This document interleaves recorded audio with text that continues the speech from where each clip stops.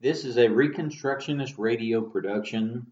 Please visit garynorth.com/freebooks for a free downloadable copy in PDF form of this book.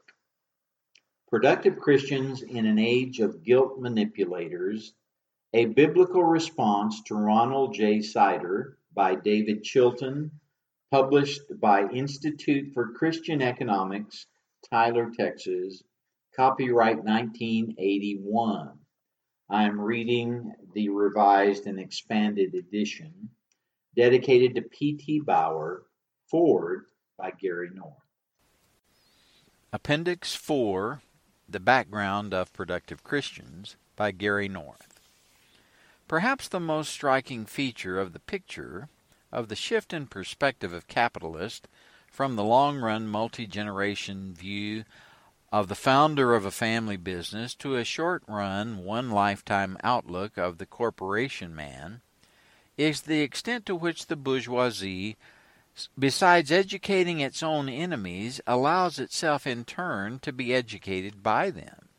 It absorbs the slogans of current radicalism and seems quite willing to undergo a process of conversion to a creed hostile to its very existence. Haltingly and grudgingly it concedes in part the implications of that creed. This would be most astonishing and indeed very hard to explain, were it not for the fact that the typical bourgeoisie is rapidly losing faith in his own creed. They talk and plead, or hire people to do it for them. They snatch at every chance of compromise. They are ever ready to give in. They never put up a fight under the flag of their own ideals. The only explanation for the meekness we observe is that the bourgeois order no longer makes any sense to the bourgeoisie itself, and that, when all is said and nothing is done, it does not really care. Joseph Schumpeter, 1942, from the book Capitalism, Socialism, and Democracy, page 161. Schumpeter blamed the rise of the limited liability corporation and the parallel decline of the family-run business as the primary causes of this decline of faith. He should have looked more carefully. The decline of faith in a providential world run by a personal God was equally responsible. The rise of Darwinism, with its world devoid of cosmic purpose, undercut Christian civilization in Protestant nations, where Darwinism became the ruling idea by 1900 among intellectuals. Also, he should have recognized the two-pronged attack by Darwinism on the idea of God's providence. The first prong was its denial of planning and design in the advent of our world, its assertion of cosmic impersonalism. The second prong was visible from the beginning of Darwinism, the assertion of a new sovereignty, a new source of cosmic purpose, man the next predestinator, and more specifically, man's agent of predestination, the planning state. The humanists long ago abandoned faith in any version of the doctrine of creation by God. They captured the institutions of higher learning very early in this battle for the minds of men. Thus, as Christian denominations and Christian colleges began to seek academic respectability, they made it a requirement that their professors, and in some cases candidates for admission to theological seminaries, earn academic degrees from these humanistic institutions. It was as if Martin Luther had required all candidates for the Protestant ministry to earn advanced degrees in Roman Catholic universities before becoming ordained. Can you imagine the Apostle Paul requiring that all candidates for a preaching ministry first attend Athens University for their bachelor degrees and then journey to Pharisee Theological Seminary in Jerusalem for advanced training? Yet this is precisely what modern denominations frequently require, and virtually all Christian colleges and universities, so-called, do the same. They demand academic certification by Satan's institutions.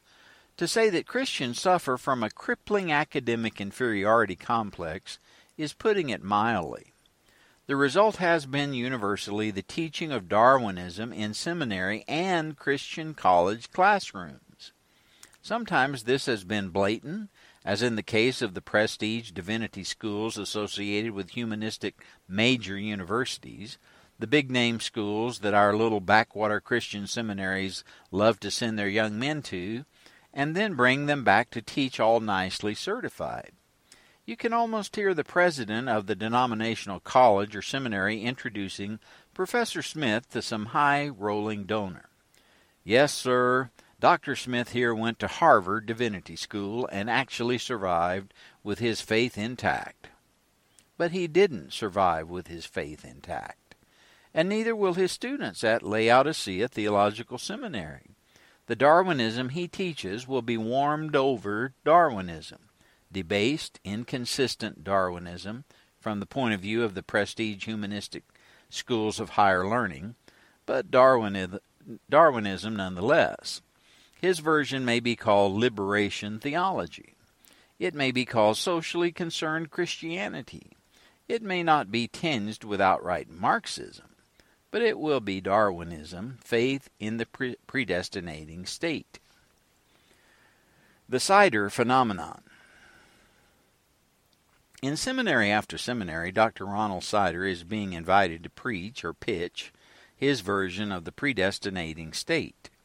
He is being received enthusiastically in much the same way that Father Groppi, the now defrocked Roman Catholic priest who at last report in 1980 was a bus driver in Milwaukee, was received on Christian college campuses in the late 1960s. Groppi was a master guilt manipulator with a turnaround collar, a radical proponent of race war and revolution who was defrocked by the Roman Catholic Church only when he decided to get married. The Church's hierarchy tolerated his economics and political theory, but marriage was just a bit too much. His appearances were always marked by wildly enthusiastic crowds at Protestant and state-supported colleges. Why did this Roman Catholic verbal revolutionary receive warm welcomes by Protestant faculty members and humanist faculty members? Because Groppi was preaching a popular brand of humanism in 1969 and 70, the pre-Kent State humanism of college radicalism without personal risk, which his listeners shared. The confrontation between the National Guard and the students at Kent State University in Ohio ended the college violence of the 1964-70 era, as an old-time New Deal liberal college classmate of mine predicted it would the week of the shootings. Too risky for them now, he said. They might get their ... shot off. The following semester, all over the world, campus violence ceased, and a decade and a half later it is still quiet on the college campuses. The market for soft-core radicalism revived on the Christian college circuit in the late 1970s. There was a real need for a quiet, self-effacing, kindly preacher of class conflict and socialist wealth redistribution. The schools are still staffed with Darwinists, and their faith is still intact. They trust the predestinating state, not the free market economy, but they needed a spokesman who was uniquely gifted to sell the ideological product on the post-Kent State campus. Where there is demand, the free market will eventually respond. The market produced the supply. Dr. Sider. Rich Christians in an Age of Hunger is only one of a series of books designed to call into question the ability of free market institutions, coupled with Christian charity, to achieve the economic goals of the kingdom of God. The Christian Reformed Church's Task Force on World Hunger released its report, and he had compassion on them, the Christian and World Hunger, 1978. Its thesis is as bad as its cover's typography. Not enough capital letters and not enough capitalism. World Vision produced Stanley Mooneyham's What Do You Say to a Hungry World, 1975. What You Say is what David Chilton's book is all about. But by far, Rich Christians is the most influential of these books. It was co-published by InterVarsity Press, the neo-evangelical Protestant publishing house, which sells especially to Christian students, and the Paulist Press, a liberal Roman Catholic publishing house. The ecumenical impulse that was present in Father Grappi's interdenominational rallies for masochistic Caucasians is with us still. Today's radicalism is simply soft-core, more in tune with the laid-back, doormat psychology of modern Protestant pietism. Verbally stomp me, whip me with guilt, make me feel that it's all America's fault. I'll even send you money just as soon as Dad sends me my check for the next semester. Sadly, Dad will indeed send him the money, as dads have been doing since the days of Aristophanes, the Greek playwright of the 4th century B.C., who wrote a satire on the relationship between a father and his son, who was attending the school of Socrates in his play Clouds. Rushdoony is correct. What we face is the politics of guilt and pity. The North Cider debate. No comprehensive criticism of Rich Christians appeared from 1977 until the publication of the first edition of this book. In fact, I am unaware of any published criticism of the book prior to 1981. This indicates just how intellectually bankrupt the supposed defenders of Christian orthodoxy really are. They were unable or unwilling to challenge either his theology or his economics. More than this, the students and faculties of Christian colleges and seminaries actively recruited Cider to speak. This even included the bastions of Calvinistic scholarship, Westminster Theological Seminary in Philadelphia, my old alma mater, and Reformed Theological Seminary in Jackson, Mississippi, which Chilton attended. These schools are rapidly abandoning their commitment to traditional Calvinism and are becoming neo-evangelical in social and political perspective. The fact that the conservative financial supporters of both schools refuse to pull the plug in protest, the only kind of protest that seminary presidents respect or respond to, testifies to the applicability of Schumpeter's analysis to the bourgeois Christian world, and not merely to the bourgeois business world. In October 1980, Scott Hahn, a student at the Gordon Conwell School of Theology in South Hamilton, Massachusetts, phoned me. He had the responsibility as a member of a student committee in charge of scheduling academic programs to bring speakers to the campus. He asked me if I would come to speak. I declined. He offered an honorarium. I still declined. My time schedule was simply too jammed up. I was about to tell him that the only way he could get me to come to Massachusetts to speak to a group of students was to offer me an opportunity to debate Ron Cider, when he told me that he was inviting me to come to debate Ron Cider. At that point, I not only agreed, I said I would do it without any honorarium. Now, my idea of the goal of this debate was to win. It was not to be a friendly exercise. Ron Cider's theology and economics, if accepted by the educated elite of Christians, let alone a majority, will reinforce the forces of domestic and international socialism that are threatening the survival of the West, the conflict that Solzhenitsyn has said the West is rapidly losing. Thus, my debate with Ron Cider represented a clash between two incompatible theories of civilization, one based on personal responsibility, self-discipline, voluntary economic exchange, and biblical law, versus another which is based on statism, political centralization, and theft by majority vote. This would be no sharing of ideas between Christians. This was and is all-out intellectual and theological warfare. It is the latest round in a war that has been going on since 1525, when Martin Luther attacked the savagery of the revolutionary Anabaptist.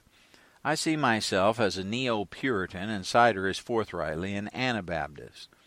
I wrote my doctoral dissertation on the economic thought of the New England Puritans, and he wrote his on an aspect of Anabaptist history. The Anabaptist, Baptize Again movement, was an early offshoot of the Protestant Reformation. They did not baptize infants, and they required rebaptism to join their congregations. There are two traditions in the history of the Anabaptist movement. The first is one of revolution, communism, and violence. The second is pacifist, communalist, and pietist. The second tradition is more familiar to us since it is represented by the Mennonites and the Amish, who seem somewhat quaint, posing no threat to society. But the earlier Anabaptists were anything but quaint. They were mass murderers. From 1520 to 1535, in what is now Germany, hordes of them challenged the civil order, and they began a revolution. Jan Bokelson, John of Leyden, a 26-year-old tailor, and John Mathis, a baker, led a proletarian revolution in the city of Münster in Westphalia, which they captured in 1533. The intensity of the revolution grew. Communal property was imposed. Then a new Zion was announced by the prophet John Leyden, who then became the king.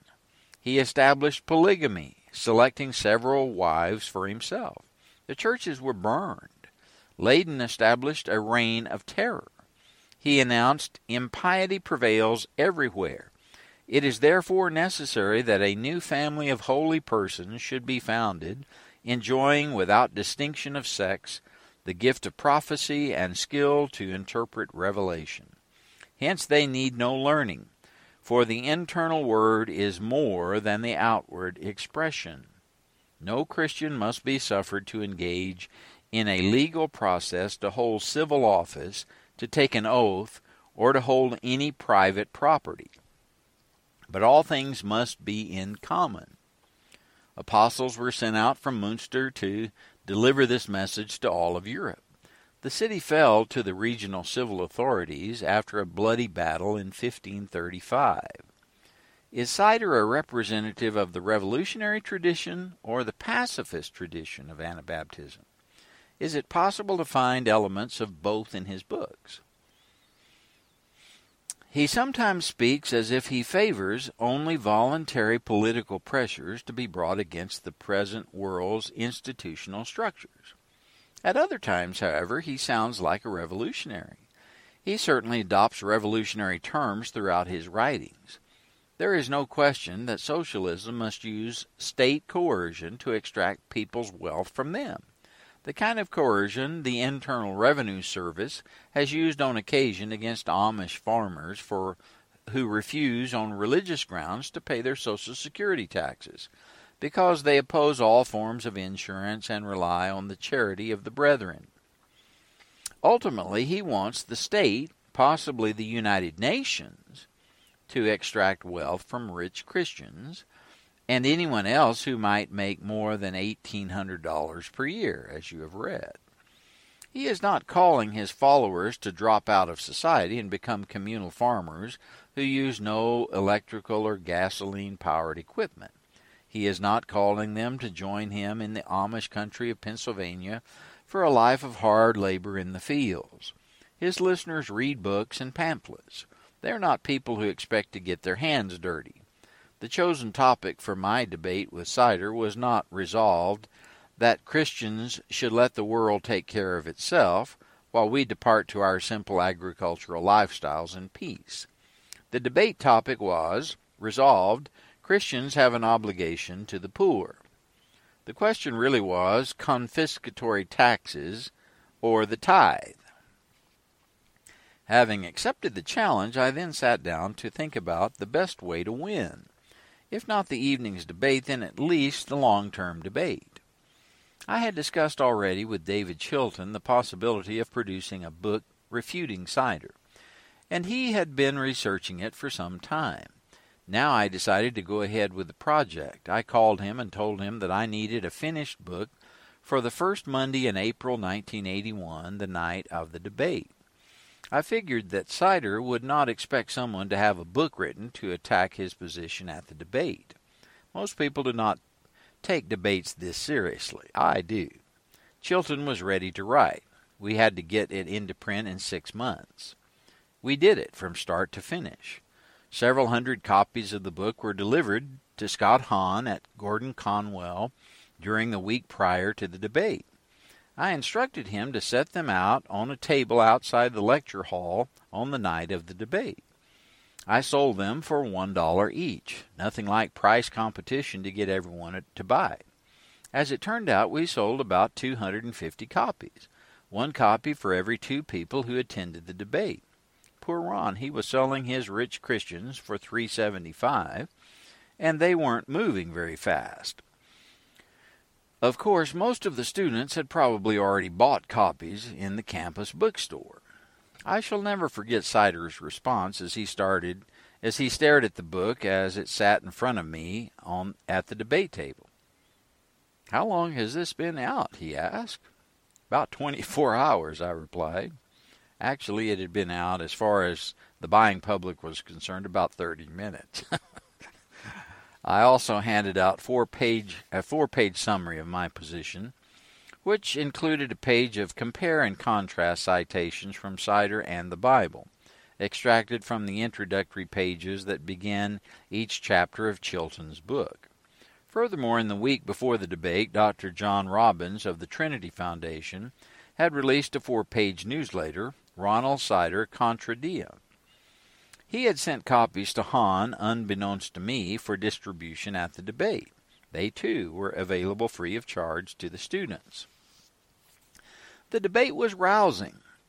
The students at Gordon Conwell were and are overwhelmingly favorable to Sider's position. This is not surprising, so are all but a handful of faculty members. One is regarded by some of his students as farther to the left than Sider is himself.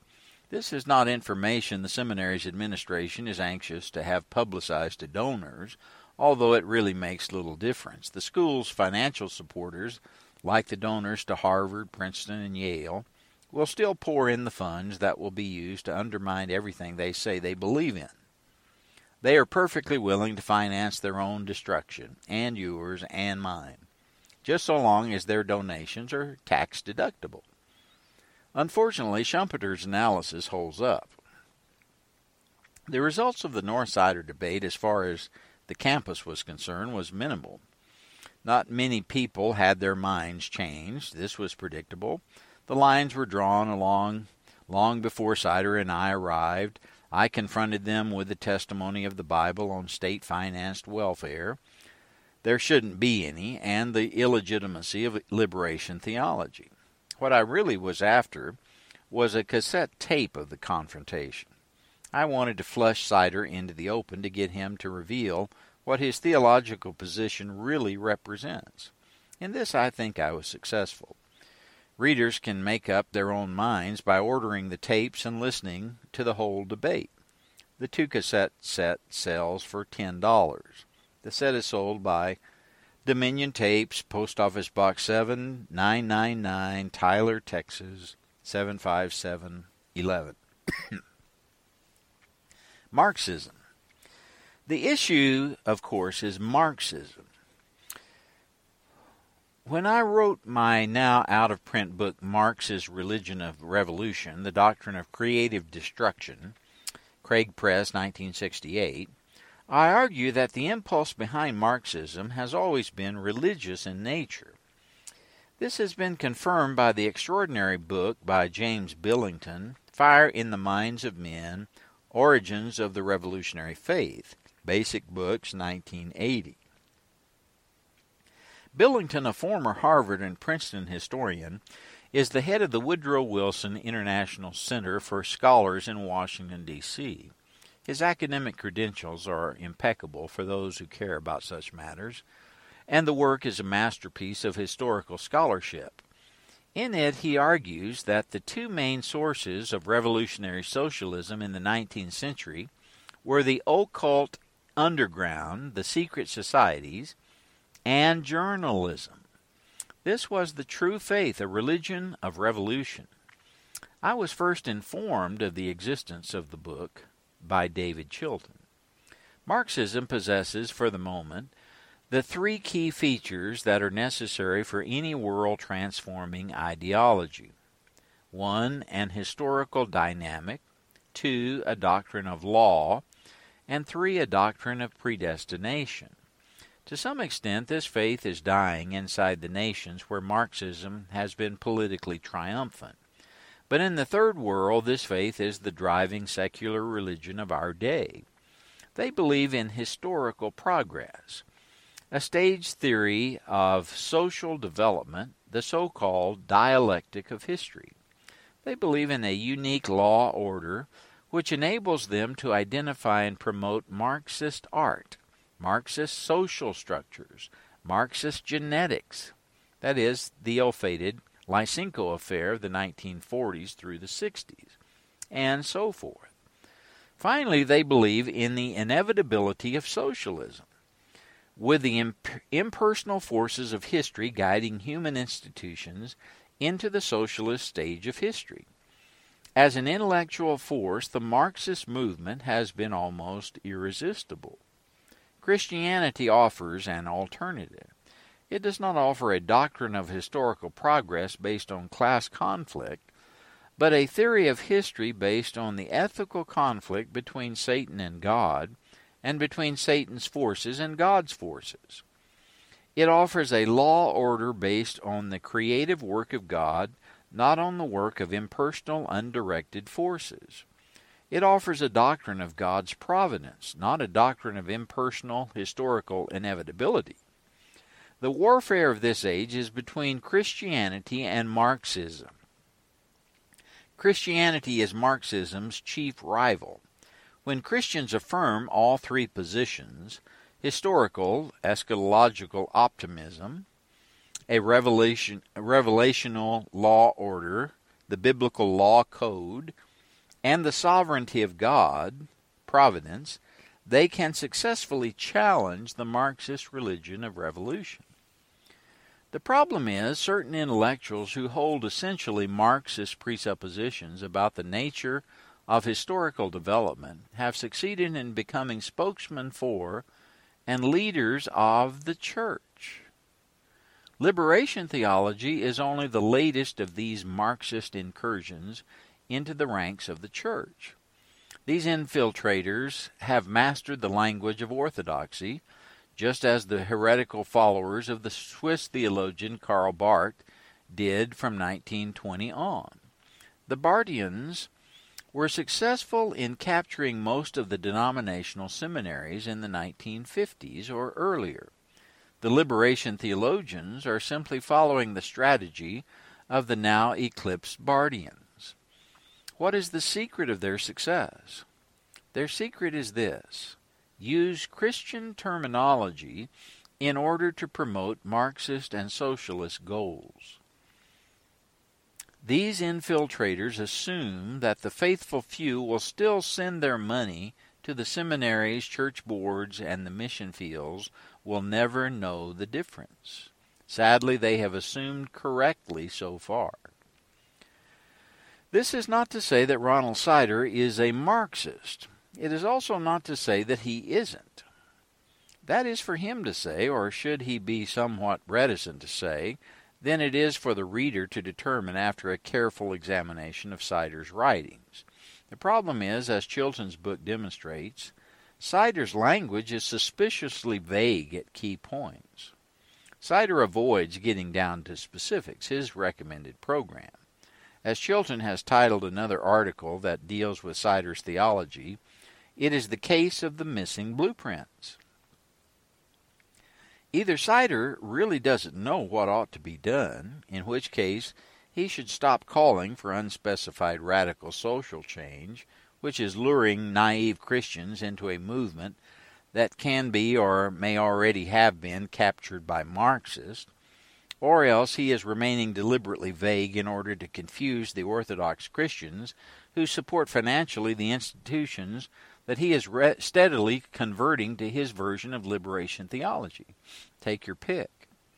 Sider uses what appears to be orthodox Christian terminology, but he reaches socialistic yet not openly Marxist conclusions.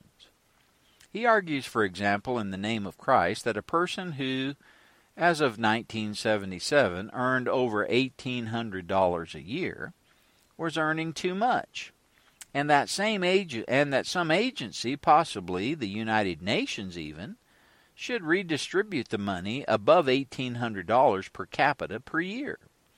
Yet all this is a bit vague. He does not say that the UN must do it.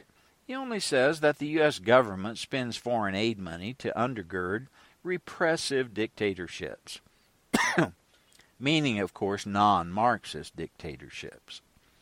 So presumably the U.S. government cannot be trusted to do it, since it has engaged in the political misuse of food aid. But neither can we rely heavily on private charitable agencies, since giving to them makes rich people feel less guilty. Chilton found this choice quotation in an obscure Sider essay, an essay whose incredible conclusion Sider was wise enough not to expose to the broad base of Christians who bought rich Christians. Personal charity and philanthropy still permit the rich donor to feel superior, and it makes the recipient feel inferior and dependent. Institutional changes, on the other hand, give the oppressed rights and power. What does all this mean? It means that God's law for giving the tithe is not sufficient to create a godly social and economic order. As you will understand after reading Sider's books, or after reading this book, or after listening to the tapes of the debate, Ronald Sider does not have a lot of faith in biblical law. Unfortunately, he shares this opinion with the overwhelming majority of those who call themselves Christians today. Thus, Christians in positions of leadership have been unsuccessful in refuting Sider's position. How could they hope to refute him? They share too many of his presuppositions. Even the chaplain of the United States Senate, Dr. Richard Halverson, has assigned rich Christians in an age of hunger to his church's officers. Ron Sider is a very influential man. This is why I decided to have the Institute for Christian Economics finance the writing and publication of this book. The absurdities from the point of view of both the Bible and economics of rich Christians in an age of hunger had to be exposed. Chilton's style. If something is ridiculous, it deserves ridicule. This was the opinion of Augustine with respect to those who reject the idea of the recent creation of the earth. For as it is not yet 6,000 years since the first man, who is called Adam, are not those to be ridiculed rather than refuted, who try to persuade us of anything regarding a space of time so different from and contrary to the ascertained truth. Today it is those who proclaim the six-day creation position who receive ridicule, not infrequently from those within the church who have compromised with the Darwinian time scale. But Augustine's point is well taken. There comes a time for using ridicule, or even better, a bit of satirical humor. The trouble is, the intellectuals who have adopted at least a working relationship with the cosmologies of humanism resent satire, not to mention ridicule, when it is used by Orthodox Christians against those who proclaim the ridiculous in the name of Christ. The intellectual allies of the compromising Christians, as far as the compromisers are concerned, are the humanists who proclaim socialism, New Deal, Marxist, Third World, or whichever variety is popular on campus, and not the Orthodox Christians who proclaim biblical law. These intellectual and theological compromisers review the books in the major journals of Christian intellectual opinion. This is the reason why Chilton's book has drawn so much fire from the compromising critics. He uses a rapier wit to good effect. But this is considered un-Christian. The critics forget that it was Christ who called the Pharisees sons of their father the devil, John 8:44. They forget that Peter publicly condemned Simon the sorcerer, who had made a profession of faith and had been baptized. Acts 8:9-24. As he said to Simon, "Thy heart is not right in the sight of God." 8:21b. Christians who have agreed with many of the socialist recommendations that are found in Sider's works may be tempted to ignore the biblical critique Chilton offers because they think Chilton's style is unfair.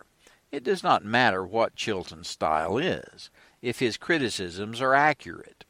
Those who have followed Sider in error are morally required to repent, whether or not Chilton's style is fair. And if they do not repent, then they are hypocrites, because it is not Chilton's style that offends them, it is his conclusions. His style may serve as a convenient excuse. The real reason for not accepting his conclusions has to do with the substance of his critique. I wrote a letter in InterVarsity Press offering to co-publish Chilton's book with them, since they had co-published Sider's book with the Paulist Press. I received a reply on letterhead stationery from the editor, James W. Sire, dated August 26, 1981. His reply is indicative of the problem. His firm has made the book available to tens of thousands of students. InterVarsity has corrupted, no softer term will suffice, a generation of Christian youth. But he was not interested in offering these people the only book-length alternative presently available. Why not?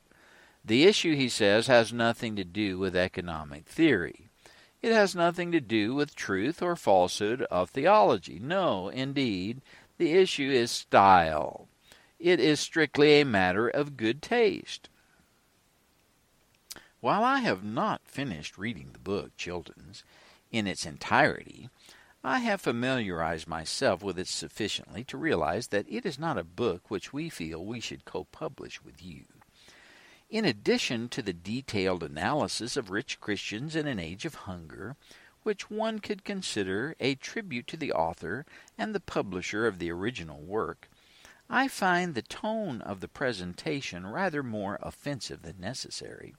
While Chilton occasionally says that he really isn't against Sider qua Ronald Sider, the tone belies him. It is one thing to disagree with another Christian on economic theory, or even theology for that matter. It is quite another to turn the disagreement into personal attack. The editor thinks Chilton's response is a tribute to Sider and InterVarsity Press. Would he also regard Peter's condemnation of Simon the sorcerer as a tribute to Simon and the Dark One who had supplied him with his occult power? Should we regard Solzhenitsyn's Gulag Archipelago as a tribute to Lenin, Stalin, and the terrorists who made the Gulag a reality? Does every book that ever draws a published criticism from an Orthodox Christian automatically gain a tribute from its critic? Does the editor really believe this? If not, then he must be playing with words. He must be in basic agreement with Sider's conclusions. I regard Chilton's book as a testimony, not a tribute, to the suicidal intellectuals who write socialist books in the name of Christianity and who get a major campus evangelical organization like InterVarsity Press to put its Protestant imprimatur on it. I also regard Chilton's book as a testimony to the suicidal, naive donors, in some cases professionally naive, to InterVarsity and to the Christian colleges and seminaries that promote Sider's books in the classrooms. They will answer for much on the day of judgment. Conclusion. We are at war. War. If Schumacher was completely correct, then the socialists are going to win it. But he was not a Christian, and he did not understand the underlying nature of the struggle between capitalism and socialism. The underlying struggle is between the kingdom of God and the society of Satan.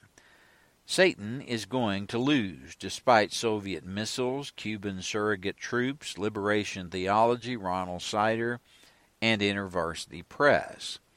Then we will have that most godly economic arrangements, rich Christians in an age of hungry socialists. To some extent, that is what we have today, which is why our domestic socialists in high positions continue to send them food that has been paid for with the tax dollars of Christians.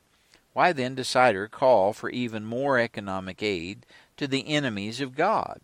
And why do so many of America's Christian intellectuals agree with him?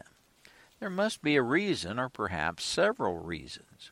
Chilton's book should provide you with a few reasonably good leads in your pursuit of the answers. And when you have those answers, or at least reasonably good guesses, you ought to rethink your present approach to charitable giving. Who precisely have you been subsidizing? You as a reader cannot escape your moral obligation of putting your knowledge into action. If you conclude after reading Chilton's analysis and after checking out the truth of his charges that Sider's theology represents a threat to Orthodox Christianity and the free market, what are you going to do about it? Which agencies that you support financially have opened their doors to Ron Sider, or Sojourners Magazine, or The Other Side, or the Jubilee Fund, or Evangelicals for Social Action, or any of the other outfits that are identified with Sider or a Sider-like theology of guilt manipulation? Are you still going to support them like a sheep going to the slaughter? Are you going to write a letter of protest, wait for the administration to do something other than send you back a meaningless form letter, and then continue to send in your tax-deductible checks anyway? If you really want to waste your time but get an education in professional deviousness, drop a typed letter to the president of your favorite Christian college or seminary and ask him if it is the official policy of the administration to dismiss any professor who advocates liberation theology, to head off any verbal shilly-shallying about definitions concerning what really constitutes liberation theology. Just mention the books that take apart this heresy line by line. Liberation Theology, edited by Ronald Nash, Milford, Michigan, Mott Media, 1984. Or James Shaw, S.J., Liberation Theology in Latin America, San Francisco, Ignatius Press, 1982. And if he should pretend that he fails to understand the relevance of your inquiry, refer him to the hearings before the Subcommittee on Security and Terrorism, Senator Denton's subcommittee on the Judiciary Committee of the U.S. Senate, Marxism and Christianity in Revolutionary Central America, October 18th and 19th, 1983. The conservatives on any given faculty tend to be fairly quiet. They go about their business diligently, teaching their students the material related to the academic discipline they were trained to teach. The liberals, on the contrary, take every opportunity to proclaim the latest socialist fad, whether it relates to their course assignments or not, and whether or not they have any formal training or expertise in the area. This is as true on seminary campuses as on university campuses. Then why do the conservatives get in trouble? Why are they regarded as troublemakers? Simply, liberals are troubled deeply by any contact, no matter how slight, with the truth. The truth divides the campus. This is the greatest sin in the eyes of the administrators, who are very often liberals themselves, since faculties are careful to screen out conservatives far in advance. The administration wants to avoid trouble. Also, the division may surface off campus, and administrators know that donors are likely to be more conservative than faculty members, and they may side with the handful of conservatives on the faculty. Result, the conservative faculty members get purged, unless they are so utterly innocuous that nothing that they say or do has any effect anywhere on campus or off. Conclusion: stop financing the enemy with your tax-deductible donations. If you want more information against the economics of liberation theology, see the book by Ronald Nash, Social Justice and the Christian Church, Mott Media, 1983. If you want to see the cries of anguish from self-professed Christians who promote liberation theology when someone shows that what the Bible teaches, free enterprise economics, see the book edited by Robert Klaus, Wealth and Poverty, 4 Christian Views of Economics, InterVarsity Press, 1984. My essay makes the case for capitalism, and 3 others scream bloody murder at the very idea. You will see the bankruptcy of the liberation theology position when you read the responses of Art Gish and John Gladwin. The third critic is a run-of-the-mill Keynesian, not a liberationist. For a good account of the Sandinistas, to whom the Jubilee Fund sent the money in 1979, see Nicaragua, Christians Under Fire, a book by a defector who was converted to Christianity after the revolution.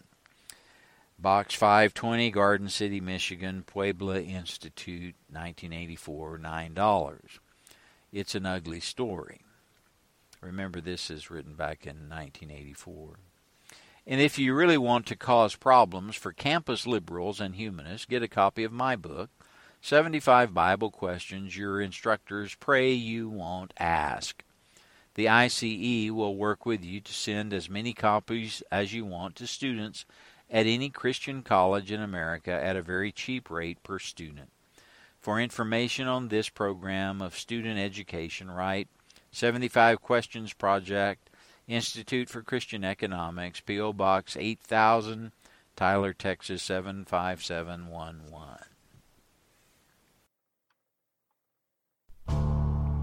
The Reconstructionist Radio Podcast Network brings to you a complete lineup of podcasts where you will hear practical and tactical theology. Our desire is not simply that you consume our shows, but that you also live out your faith in every area of life. We can talk all day long about these things, but if we fail to put them into practice, then we fail as ambassadors of Jesus Christ, our King. Subscribe now to your favorite Reconstructionist Radio Podcast Network shows, or you can subscribe to the Reconstructionist Radio Master Feed, where all of the content we produce, including the audiobooks and audio articles, will pop up as soon as they are available. And don't forget to visit ReconstructionistRadio.com to volunteer as a narrator or to partner with this ministry financially. May the Holy Spirit stir you into action for Christ and His kingdom.